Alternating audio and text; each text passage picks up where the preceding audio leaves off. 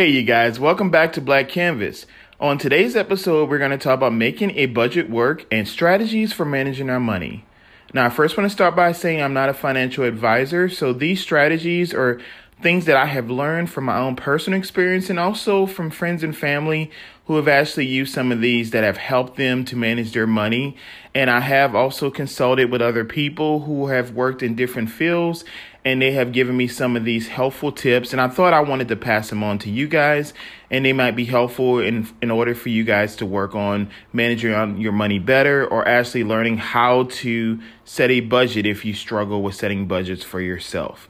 So I think it's important when we think of making a budget work that we need to be aware of how we spend and monitor the spending of our money. And in monitoring the spending of our money, that means we need to track our expenditures and being aware of what are some bills and receipts that we need to set for ourselves to keep track of it, but also being aware of talking to our debtors and being able to kind of share who do we owe our money to and how can we actually invest our money better moving forward. So when I think of organizing bills, I always like to keep a spreadsheet for myself. Some of us keep ledgers. I remember when I was younger, I used to have my own checkbook, so I would be able to keep track of my ledger and writing down what are some of my debts and some of the credits and being able to be aware. And of course, now things are a lot different where we have apps and we can kind of easily assess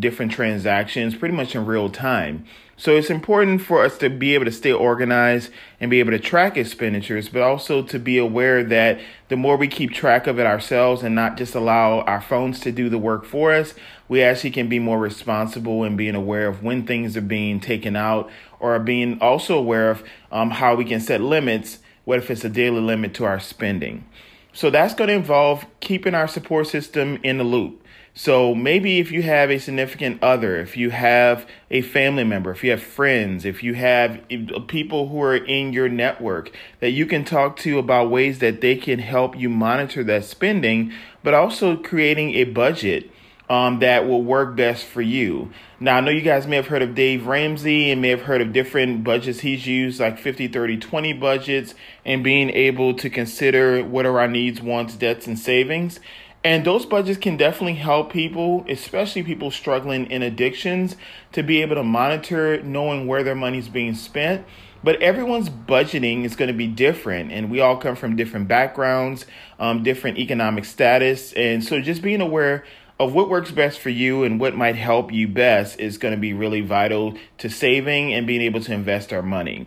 Now, when I think of actually setting goals and keeping our support system in the loop, I need to be actually able to look at the goals I want to set for myself. So there are short and long-term goals I can set. And I believe short-term goals for me is a little less than a year to 1 day, and a long-term goal is 1 year or more. So when I can look at my short-term financial goals and see what are the goals I want to meet, what are some of the debt repayment goals I'm going to set, and then also for savings, what am I actually saving for? So I always like to list things that I would like to do within the next year, the next 6 months, the next 2 weeks, really writing down how I want to plan those goals. And if I need to revise a goal based on where my finances are in that month, or being able to be aware of maybe talking to others who may have a better strategy that's worked for them, that will give me not only an opportunity to look at how recurring times or days of the week I can perform these reviews, but also how that support system can really help assist me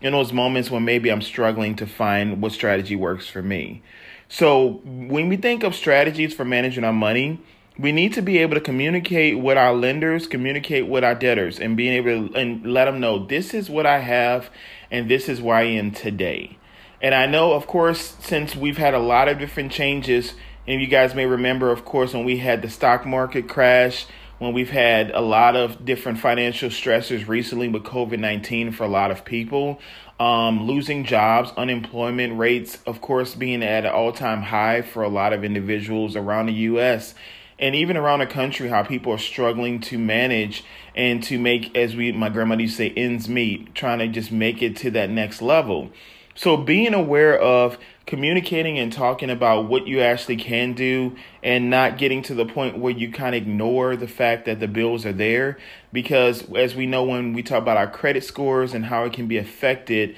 when we have negative marks on our account due to either late payments or not even being able to be aware of where our payments are being sent, it can create a major issue moving forward. Because if I'm not aware of what's going on, it causes me to not know what to do moving forward. So I do believe in involving others, talking about it, communicating, but also knowing how to eliminate that debt is by being able to make those slow, steady payments for some people, or being also able to look at our resources and see what do we actually have out there that can assist us when we are actually making our payments and being able to be focused on our debts.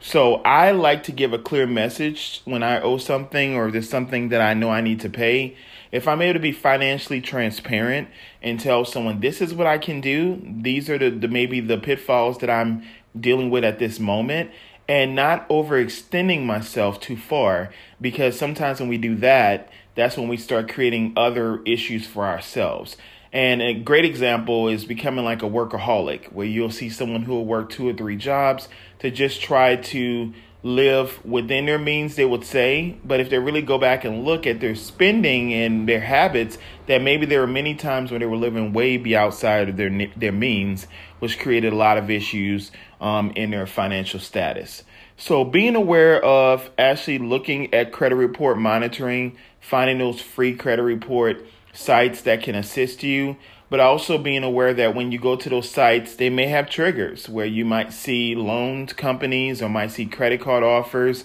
And we just want you to kind of be aware when you look at that and see that information, that can definitely affect your credit score the more you apply for open lines of credit. And if you're rejected, or if you have not the variation of mixed accounts, they can definitely affect a lot of your scores. So just kind of being aware of that is going to be helpful, but also just knowing there's many strategies out there that can help you to avoid getting caught into those traps that maybe we've been caught in the past. So I wanted to just kind of give you guys some quick strategies or ways of managing your money. And one of the major, like I say, components of managing your money is being honest. Being honest at where you are and honest about things you're willing to change. And that will help us to make our budgets work. I hope you guys enjoyed this podcast today on making a budget work and the strategies we can use to manage our money. And if you have any questions, please reach out to me and I can hopefully give you some more insightful information to help us so that we can become fiscally responsible. And let's remember, you guys, to embrace our uniqueness, because the world is our canvas.